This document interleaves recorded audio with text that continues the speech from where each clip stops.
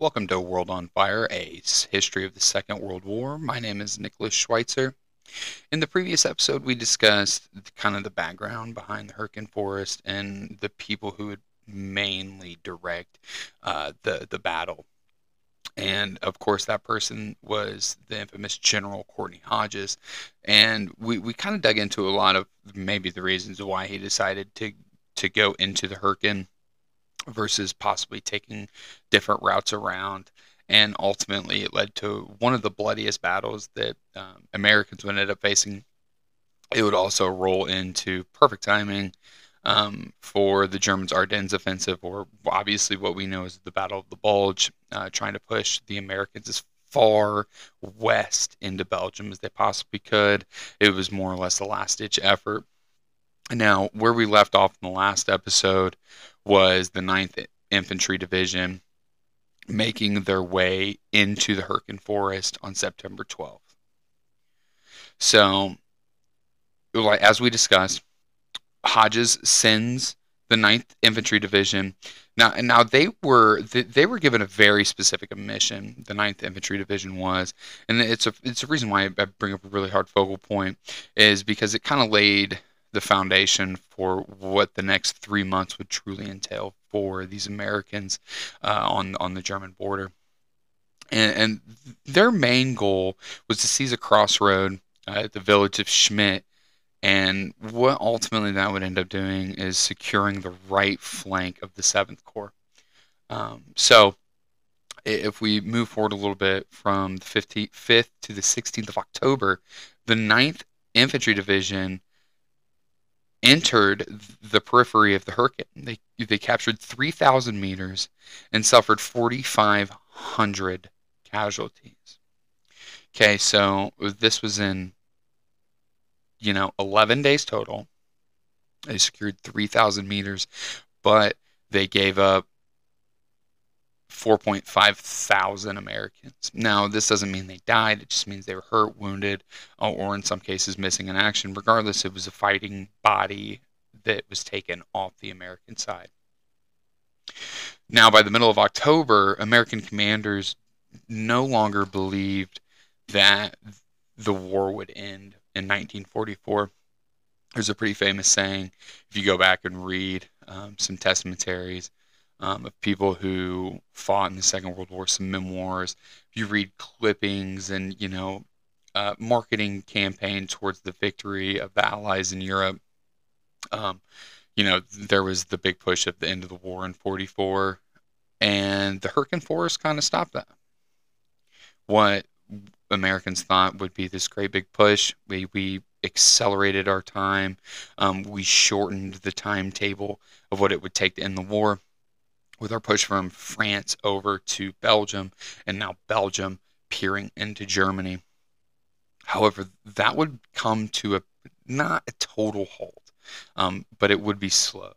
And there's 100 different reasons behind that. But if we look at the two big ones, right, the men are tired, and they're facing incredibly thick defense. That's not a pun for the Hurtgen Forest. It's the defense is getting thicker. You're literally in the home country of Nazi Germany. They're going to fight for every square inch, or in this case, you're going to have to give up more than one man per yard that you're going to take. So if you can imagine that, in 9 days, for every yard they took, they sacrificed at least one man. So by the middle of October, by the end of by the end of the Schmidt, the commanders were starting to wonder, okay, well, maybe the war is not going to end in 44. Maybe we are going to slow down. Maybe this is going to kind of grind to a halt. A few days later, on the 18th, Hodges informed that the First Army would be the main effort and offensive that would begin in less than 10 days. So by the end of October, the Americans were already preparing for another incredibly large push. And the objective was Cologne and the Rhine River, kind of what we had discussed in the previous episode. And Hodges assigned the 7th Corps to be the main effort. But first, they had to free the First Army from the Hurtgen. to say that they were prepared is kind of an understatement. All right, there was only 4 infantry and 1 armored division assigned to the 5th Corps at the time, um, but one of them had just spent the last 4 weeks, so an entire month at a rest camp. There was only 1 infantry division out of the 4, and then add on the armored division, that was rested, recuperated, and ready for a fight. And that's who we're really going to focus on today. That's the 28th Infantry Division. Now, the 28th Infantry Division is very historic in the United States Army. I'm an Air Force vet myself, so my history on that's a little cloudy, but even I know the 28th Infantry Division. What most people know them for is their nickname, the Bloody Bucket. The 28th Infantry Division is not a part of the regular Army, in a sense. It's not a bash on what I'm getting ready to say, but so please hold tight. They are an infantry division of the Pennsylvania National Guard. So they're called the Keystone Soldiers. On their patch is the shield that you would see for Pennsylvania. It's very plain. Like if you've ever seen any Pennsylvania highway markers, anything, they've got like it's a keystone. That is what their emblem was. They still are a division to this day.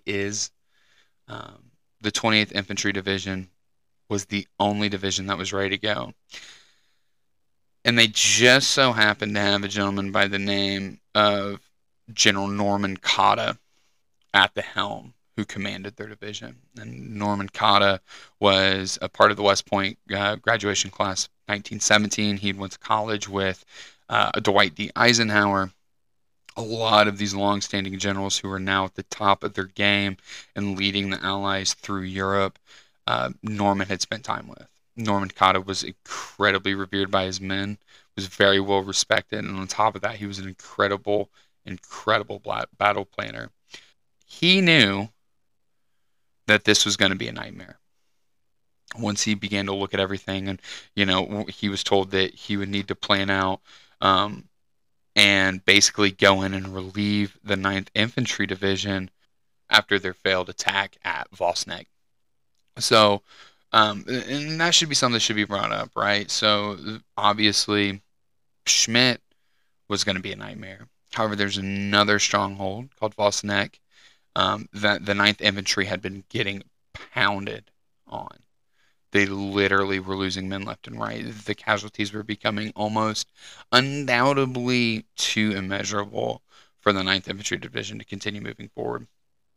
And the 28th Infantry Division gets the phone call, basically. Norman Cota gets tapped.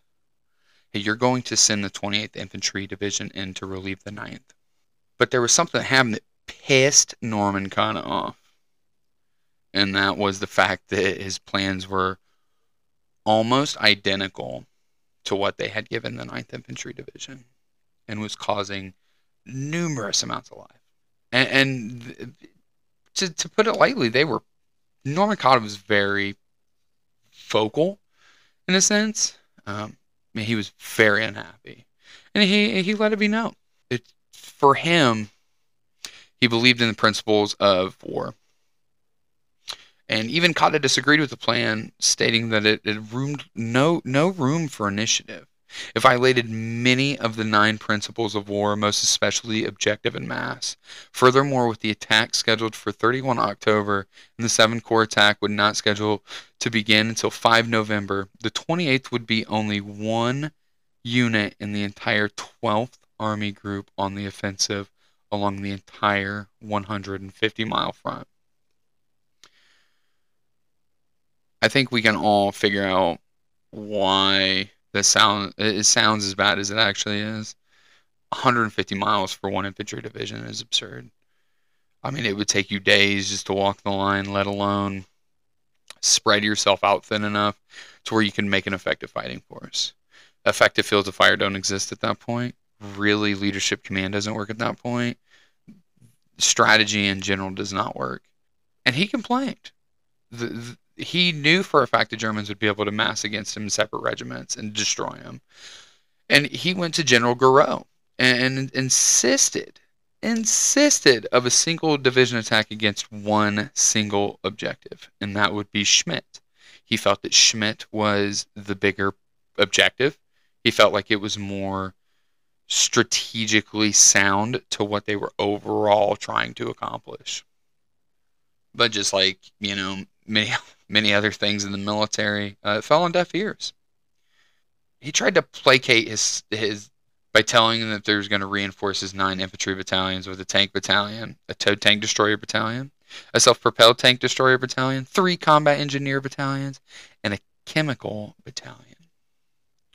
He also informed them the 28th Division Artillery would also have 8 battalions and a separate battery from 5th Corps Artillery, reinforcing the division's assigned artillery.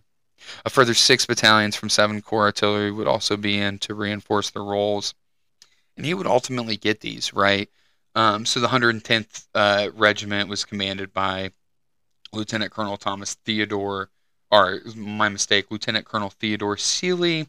The 112th would be one of the main combat effectiveness roles, commanded by Lieutenant Colonel Carl Peterson, who had a story of himself serving in the First World War.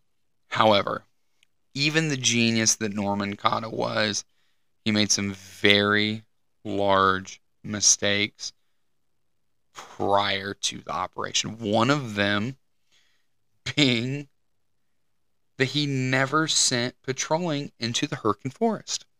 Didn't send patrol into one of the thickest and most heavily defended lines in all of World War II. Right, we discussed in the last episode the Siegfried Line, and it runs right through the Hurtgen. It is a part of the Hurtgen, or I guess I should say the Hurtgen is a part of it. And there was no reconnaissance, no patrolling, nothing. And it's not like you could fly over, right? The overhead was so much that you couldn't send any form of reconnaissance over top of the forest to see what was below. If you did, you wouldn't be able to see anything. It was almost impossible. So to not send men in there to patrol kind of leaves them blind. And his second mistake really kind of ties in with the first one, right? So his second mistake was in the maps that he had of the Hurtgen Forest. He decided to take a hill by the, and I could be pronouncing this wrong, but it's Call, I believe. It's Kall. It's the Call Trail. And as I said in the last episode, there were really only 2 trails in which you could take. The Call Trail was the narrowest of the 2. Now you're probably wondering, why is this a mistake? Because it was his supply route. And he anticipated that the trails would not be muddy. They would not be damaged. They would not be obscured. Go down the list of things that could go wrong in the middle of heavy combat, especially when it's winter's vastly approaching, when rain is coming down. A narrow trail can almost disappear. So his second mistake was that he was adamant about this, and there's reasons why. It is because using the narrow trail makes sense. Okay, what's my enemy anticipating I'm going to do? If you've got a wide road and a small road, which one's then going to expect you to drive down? He's going to expect you to probably drive down the big road, the road that's much wider, not the road that's more narrow. However, this could have been alleviated by sending a patrol in, by doing quick reconnaissance. Like I said, you couldn't fly a plane over. And there's no way you can get a good reading of what a trail status is. This can only be done by eyewitness accounts on the ground. And by not sending a patrol in, you don't know until you're there. Right? It's kind of like you and your buddy going to walk out in the woods, and then 25 minutes later, one of you decides to turn around and go, so exactly which way do you want to be going? I thought we were going to go this way, but I have no idea. You're going in blind with a map that's probably very outdated, which it was. It's not like they had updated maps from the Hurtgen Forest in World War II. These maps were pretty vintage for their time. So they're also going off bad intelligence, in a sense. Here's your intelligence, 30 years old. It's the best we got. So by sending in a reconnaissance, it definitely could have been alleviated. And this would be incredibly devastating for the 112th. The 112th Regiment would basically get smashed into pieces once they started heading through the call trail. It was muddy, it was overgrown, and once artillery started falling on top of them, it basically obliterated their path, and you were going off of hopes and prayers, and that your compass was going to lead you into the right direction, and that the maps were still as accurate as they were years ago. And the third and last, and to me, it's probably the most important, especially when we think about modernized warfare. Norman Cota made the decision to not support the infantry divisions with armored divisions. Okay. If you want to roll this back into numbers, so I guess we could say that the first one was most important and was more of a foundation for all of it. That by them going in and realizing how heavy the defenses were, armor would have helped them tremendously. Tremendously. It would have changed the game for them. However, by the decision not to do it, the infantry was in there alone. Foot soldiers with small arms weapons. You may have a couple that you may have an engine, someone who's got some sort of explosive projectile, such as a bazooka or satchel charges, or a couple different things. It wasn't going to make a difference, right? If we're talking about an 88, which we'll talk about later, they were shooting flak at soldiers, right? Flak guns that they would shoot at airplanes miles into the sky. They were shooting these at, call it point blank range. Nothing can stop that. There's no, look, like it'll chip away rock. If they shoot it over your head and it explodes, that's it. It was unimaginably unfair for the Americans. And this was due to the fact of, think about it. If they would have had armor to assist them in fights like that, how much would it have changed? What makes this even better is once this all gets kicked off, the 28th attack is actually delayed for 48 hours because of heavy rain and fog that blanketed the area. So we talked about our trail, right? 48 hours of incredibly heavy rain and then slap on incredibly dense fog. There's not very many people who can figure out where the hell they're going at night, right? Let alone in a thick forest you've never been in, with outdated maps, no reconnaissance beforehand. It's muddier than hell, and you're basically walking through clouds. Okay, so now we're getting a good visual representation of what these guys in the 28th is getting ready to go through. So at 0800 on November 2nd, 5 and 7 Corps Artillery, in support of the 28th Division Artillery, initiated a 60-minute, a 1-hour bombardment into suspected enemy positions in the Hurtgen. Right? This was going to be the last say-so before the infantry battalions, the infantry regiments, the infantry divisions, all of the infantry entered the Hurtgen. So they give an hour-long bombardment, and in that time, there's about 11,000 rounds that are shot into the Hurtgen. And they vary from all different sizes, but what matters the most is 11,000 rounds in 60 minutes were fired at suspected enemy positions. Immediately after the bombardment ends, the 28th rises out of their foxholes. At the same time, the 110th and the 109th begin to push. They're making their pushes. And the Germans open up on them. Artillery positions that had pre-sighted the entire area for months just totally smashes the Americans advancing. So much so that the Weser, I'm gonna pronounce this incorrectly, the Weser Valley was impassable, and within 24 hours, the 109th would dig in and spend the next 5 days occupying their positions, defending. So what had initially started as an assault, right? The 109th is getting hammered. And they're not the only ones. It's everybody. The 28th is in a very, very bad situation.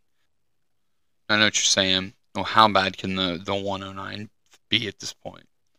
Well, the 1st Battalion had captured part of its objective, but had failed to seize the crossroads, which basically allowed the Germans to link, right? They were able to connect their supply chain. So they were able to effectively just play defense and be able to continue to move in the way that they needed to be strategically advanced.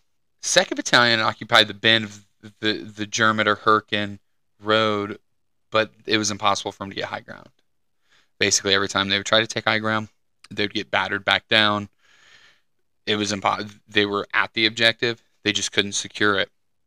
3rd Battalion, on the other hand, rolled into a minefield they had no idea existed. They didn't know it existed until soldiers were detonating the mines almost simultaneously.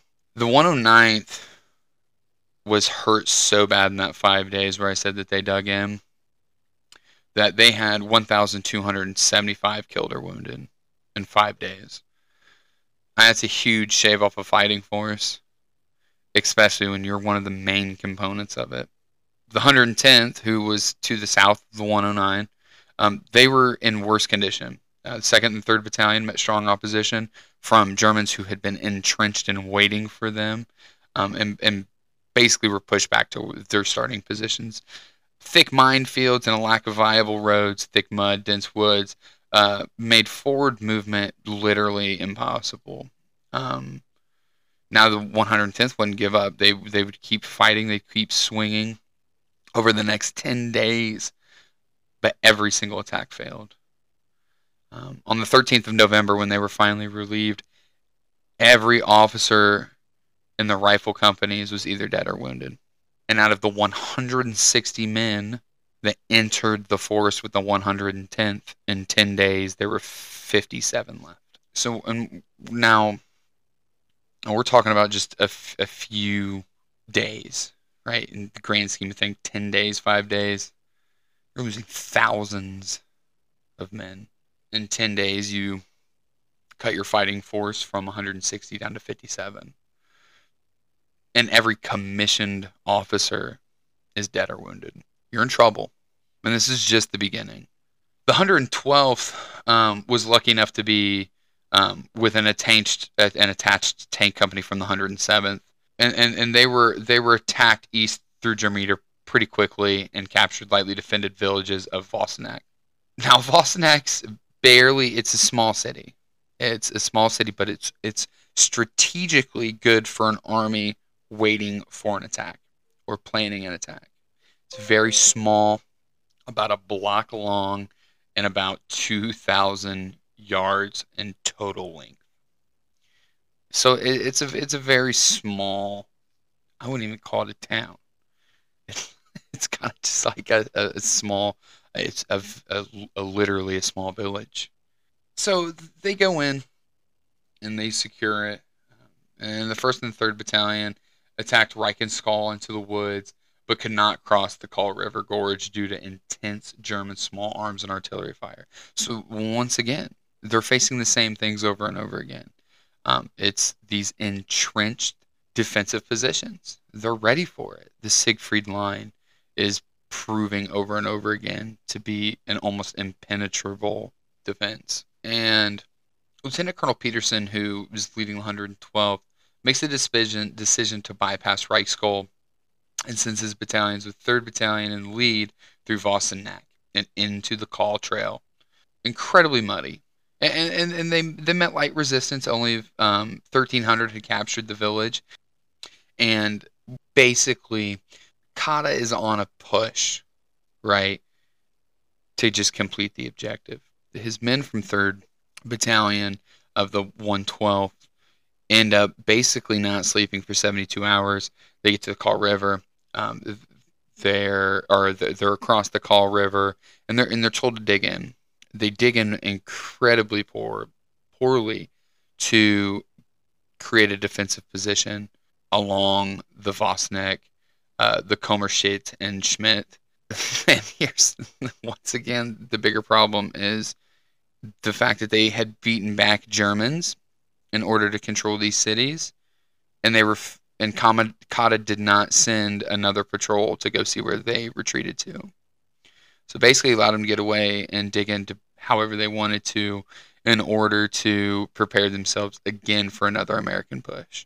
So we have Americans who are dug in improperly, not prepared to defend literally the front line, and on top of that, you have no idea where your enemy went. You gave them an opportunity to prepare for your next push.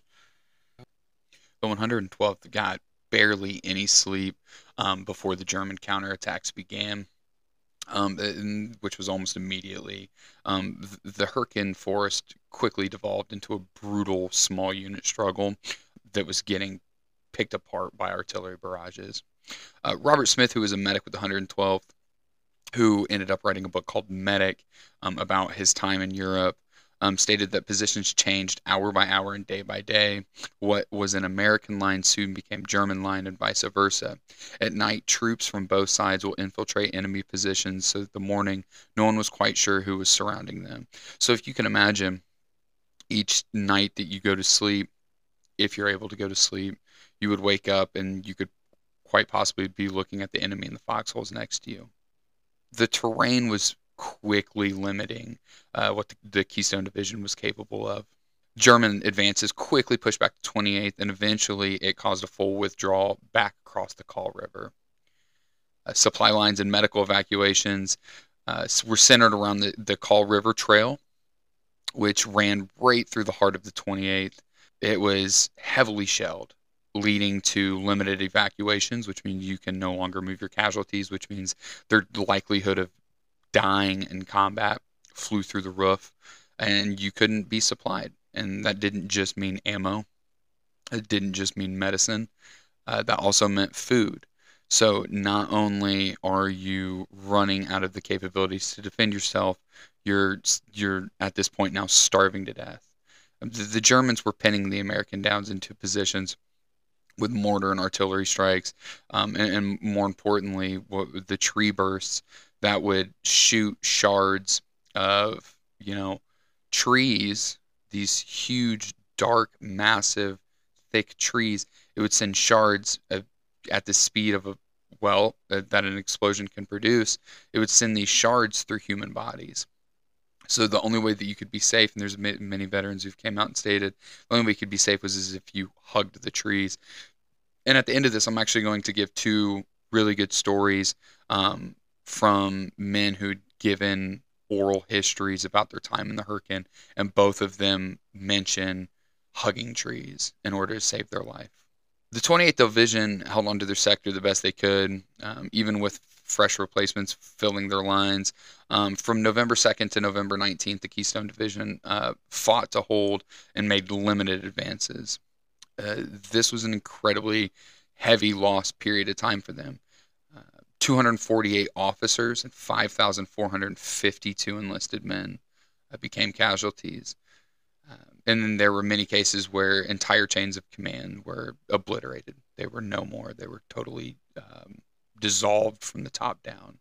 Now, the 28th did a great job of stopping the Germans. The Germans were told to reclaim German territory at all costs, and they tried their best. The 28th, however, put up a phenomenal fight.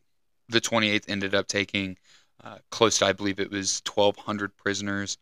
They inflicted 4,000 casualties, which obviously we look and see that those casualties are much lower than they were on the Allied side. However, replacements are a big key part. Not fighting on a two-front war. We were pushing in one area. The Germans were fighting in two. The fighting at this point had become incredibly brutal and just became a repetitive war of attrition of who was going to lose first. No, we can understand this is just one infantry division out of dozens who are currently fighting in this area. They just happened to be in a pinch where they were meeting some incredibly heavy resistance. And the Bloody Bucket would eventually be relieved on November 16th for rehabilitation, but it would not be their last trip into Belgium. And what I mean by that is the following month they would be back, which is where we'll pick up on the next episode with the Battle of the Bulge. Now, earlier I stated that there would be two stories that we'd kind of go over. And the first one is that of a gentleman by the name of Norman Johnson. These are interviews that were completed with the National World War II Museum. Norman was a part of the 8th Division, more specifically Company D, 1st Battalion, 13th Infantry Regiment. And by the winter of 1943, he was crossing the Atlantic on his way to go fight in Europe. And originally, they left England for France in order to relieve an airborne division that had been battered through Operation Neptune, or Operation Overlord. His first taste of combat would be in St. Lo in France, so by the time that he gets to the Hurtgen Forest, he's a pretty veteran soldier. He's definitely got combat experience underneath his belt. And so they pushed east. They were going at Germany at full speed. They were encompassing about 20 miles a day. By October, they were on the doorstep of the Hurtgen and heading in to relieve pressure from the 9th. It was here where Norman would be mentored by many of those who'd been fighting desperately already in the forest. Young NCO from the 9th told him, if you hear explosions, you better hug a tree. And he even vocally says that he didn't think anything of it until it happened. And he would find himself constantly underneath trees. And he spoke of the men who would be ripped to shreds, if not by the artillery themselves hitting them, or from the tree burst sending shards of wood through their body. And another story that almost relates perfectly to it is the 18-year-old Private William Meyer, Company B, 1st Battalion, 309th Infantry Regiment of the 78th Division. He was a replacement. So he was actually sent from England to a replacement that was already fighting in the Hurtgen. He said the fighting was so close that they would be fighting from less than 100 yards away, and the Germans would only attack once the sunset went down. They were unable to dig into the frozen ground, and Meyer's fellow men quickly became targets for tree bursts. The Germans would know where they were at, and they would fire tree bursts right above them with no cover and no help. Shrapnel fell to the earth, killing and dismembering members. And he said that he recalls vividly the only thing that he could do was put his back up against a tree. We talk about a perilous situation where the only thing you can do is get as close as you can to a tree and pray that that saves your life. So these are just two men that went through that, and it kind of, rebuffs what I stated earlier of, how awful this was. These men were moving at inches an hour and getting slaughtered for it. There was no ground that was left that didn't have blood on it. And so into our next episode, we will be discussing kind of the German warm-up for the Ardennes offensive, or how we view it as the Battle of the Bulge, which is the beginning of the end for Nazi Germany on the Western Front. Thank you so much for listening, and I'll see you in 2 weeks.